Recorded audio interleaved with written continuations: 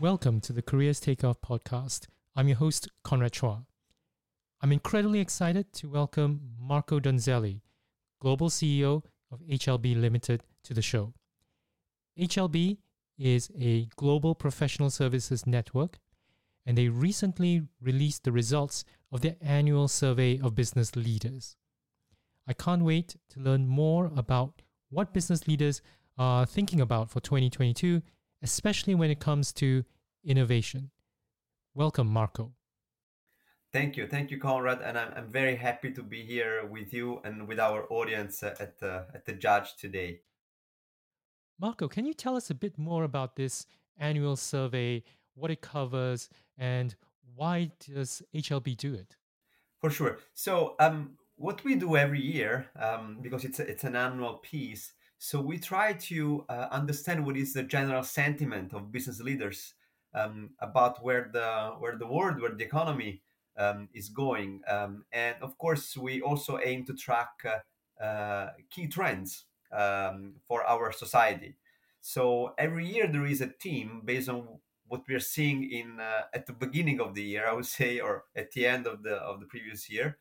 And this time, actually, the theme of our survey was has been innovation. Um, so I guess that I particularly like it because it's talking about the future. And of course, we can't be perfect and too precise with what's going to happen. But I think in terms of major trends, it's very good to capture them. And who do you poll in this survey? We poll C-level executives of mostly our clients globally, and of course we top it up with also non-clients and other companies. Mostly we're talking about CEOs, I think roughly 40%, but also then CFOs, CIOs, chief people officers. So in principle, all C-level people, and we interviewed 586 people this time across 46 countries. So it gives some solid basis to the whole research. On the top of that, we also interviewed four subject matter experts. So with the four in-depth interviews, and one of them, one of these experts is our very own Allegra Adida. For our audience, Allegra is a member of faculty here at Cambridge Judge Business School. She's done a lot of work in looking at the link between creativity and innovation. Marco, when you released this survey, were there things that you were expecting to see, or were there things that you were surprised to find out when you saw the results? Several things actually confirmed what we originally thought. So we start from some hypotheses, of course. So the pandemic has been a reason, the major reason to innovate in 2021. Of course, innovation has mostly been in the healthcare system. We have seen the development of vaccines to happen in an unprecedentedly fast way. Now the question is this going to happen also in other sectors of business? We have started seeing that innovation has started paying off also in other sectors, and there have been a lot of very fast changes. And I think one thing that I saw that kind of surprised me to a certain extent, though, is that confidence is coming back. Confidence in business leaders is coming back, but I would say not as much as probably could be. And one thing that probably is surprising, because consider that there is a timeline for interviews, and when we interviewed people, it was well before the end of the year, and so the pandemic was still in a very difficult phase for us. Then they listed they didn't list COVID as the major risk going forward. So to a certain extent, this should enable us to think about a better and brighter future. So people will be less scared and more prone to innovation. Hence, that is why probably we see, let's say, even if timid, an increase of confidence among business leaders. In the survey results, issues like inflation, supply chain disruption are just some examples of what CEOs and business leaders are looking at in terms of areas of concern when it comes to innovation. Can you talk more about these dark clouds on the horizon that maybe cause business leaders to pause before going full in on innovation? I would I would say that overall, it's all about the culture of companies. It's all about um, because risks are always going to be there. So, and I think the major risk is actually coinciding with probably the major barrier to our future. So, we are talking about barriers to innovation because that is what is gonna change. That is what is gonna change the whole picture. And I think that in principle, um, even if like access to innovation is a major problem, so you can say that is a major risk. I think the most important thing is that the human element that is behind that, because it's about the human element that drives this innovation. And what I'm talking about is having bold leadership, um, setting the example, allocating the right amount of time and resources. In other words, building an infrastructure, a culture of innovation. Like funding is a result of probably is a barrier to innovation, but it's just a result of like weaknesses in the innovation culture in many organizations. And you can see that in the fact that probably like only 55% of the C-level people that we interviewed say that they set some budget for innovation, so they're still looking at innovation. Many people, not all of them, many people, in a way that is not really like holistic and strategic, but maybe just opportunistic. I noticed in the survey that I think the top business leaders like CEOs tend to be a bit more optimistic about uh, their organization's ability to innovate compared to people further down the line. And I think that speaks to what you're talking about in terms of that organizational culture. Maybe the picture looks a bit different if you're in the middle management having to drive some of those um, innovation initiatives. What's your sense in terms of the the way that organizations need to inculcate that culture of innovation and maybe look at some of the processes or structures that impede innovation? I can say that it's a number of things together. It's but it all comes with leadership. So I think that if uh, if the message is not coming from the top, as a result, like the actions are not coming from the top, then we can't really expect. We cannot really expect a lot of changes, and that is why progressive leadership and courage at that level is crucial. Well, we see that many times, probably, leaders are in many cases are not at the prime of their career, but many of them got there, like after like seniority, and because of that, maybe the uh, risk aversion becomes higher. So that is why I think that capabilities uh, play also a crucial role. So both in the leadership and in general, in the formation of key teams. And well, that's actually also in line with the, let's say, other barriers to innovation that we're seeing. And they all depend on the culture. But we can talk about the barriers maybe later. But I think it's all very well connected to the leadership. The survey talked a lot about the difficulties in attracting and retaining talent and how that becomes an issue in driving innovation. Can you talk more about the role that talent plays in innovation?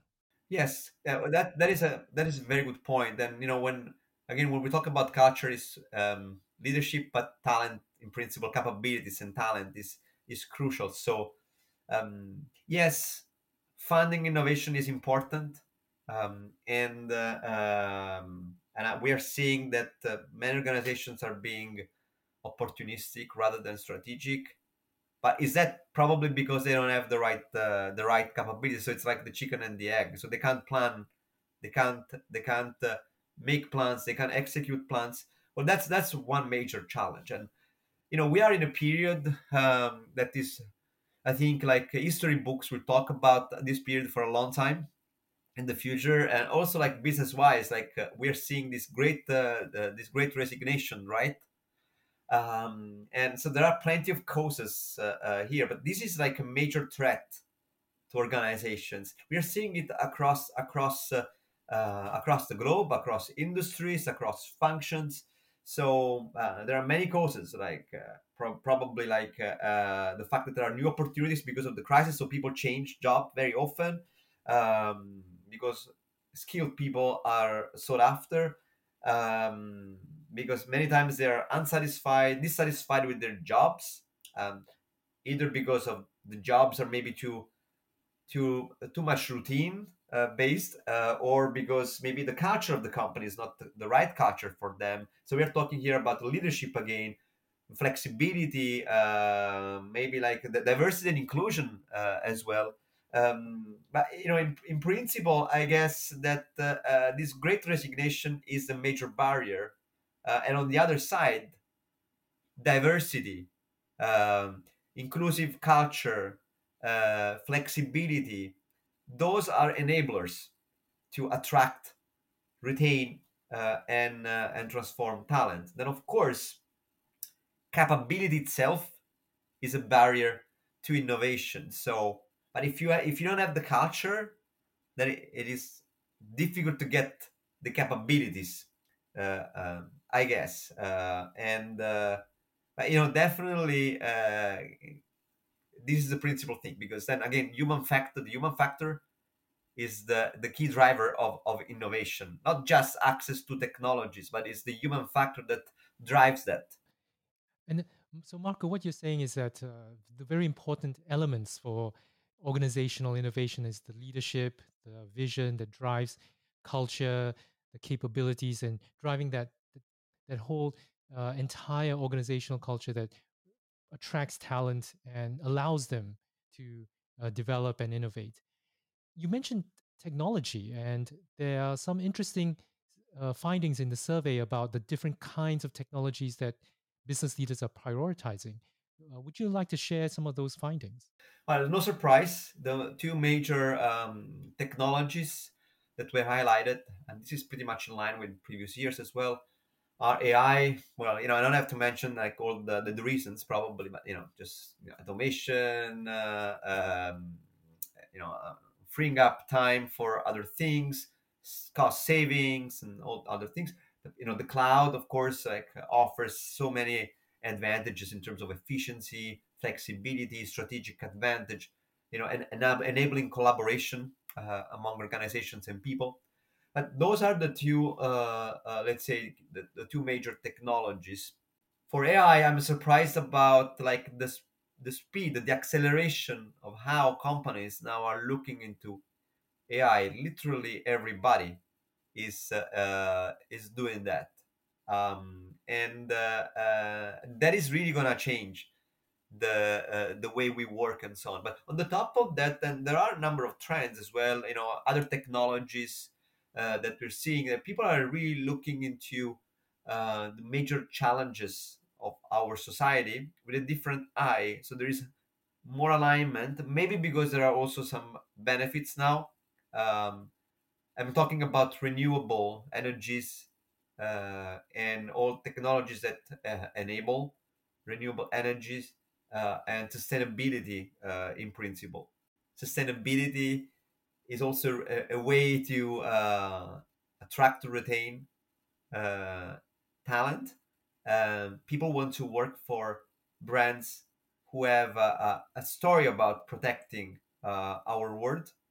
They want to feel part of something good. So it's not just about diversity and inclusion, but it's also about keeping our world safe. But it's not just that. It's also like clients. Clients want to work with organizations. Suppliers want to work with organizations that are sustainability oriented, um, and uh, uh, and I guess there is a business reason for all of us to do that. But regardless of what the reason is, that is good. It should be because it's the right thing to do, and we all know that. But definitely, the business reason helps. Marco, you did an MBA at Cambridge Judge Business School more than 10 years ago now. Can you share with us your career journey? How did you get to where you are now? Yeah, for sure. And I mean, just let me say first that the Cambridge experience was, um, really instrumental to all the changes that I saw in my life.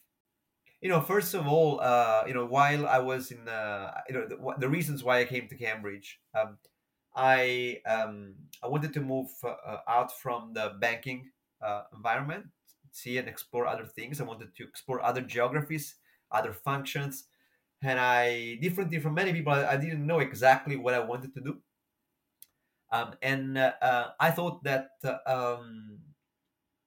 let's say that apart from the brand of Cambridge, one key factor for me to come to Cambridge was also the fact that differently from other schools, I saw the opportunity that Cambridge wanted to give me to explore other things without having to make a decision right away of who I wanted to be in the future. And the fact that there was an entrepreneurship path and an entrepreneurship society at large within the judge and colleges and the university in general was a great point because that was the best way for me to explore what I wanted to do, really doing things, talking with real entrepreneurs, uh, not being stuck in bureaucracies, and that's what Cambridge gave me. So while I was at Cambridge, I started up, let's say, an internet business with other Cambridge friends, which it was quite interesting at that time, and it exposed me to so many different things. I learned so much. Then I kept working a little bit with entrepreneurship, and I still am actually. In fact, I'm mentoring in a number of entrepreneurship programs, especially from Cambridge. But then I moved into consultancy, and then in 2012 I started working with HLB. So first I was in charge of growth and let's say change management, and then became chief operating officer, and then in 2017 chief executive. But as I said earlier, I never stopped learning in this period. I never stopped uh, working with Cambridge in many different ways, especially mentoring at the various programs. Now, for example, I've been mentoring for I think 3 or 4 years at the Master of Entrepreneurship, which I really enjoy because we're talking about entrepreneurship students. So the earlier, the better.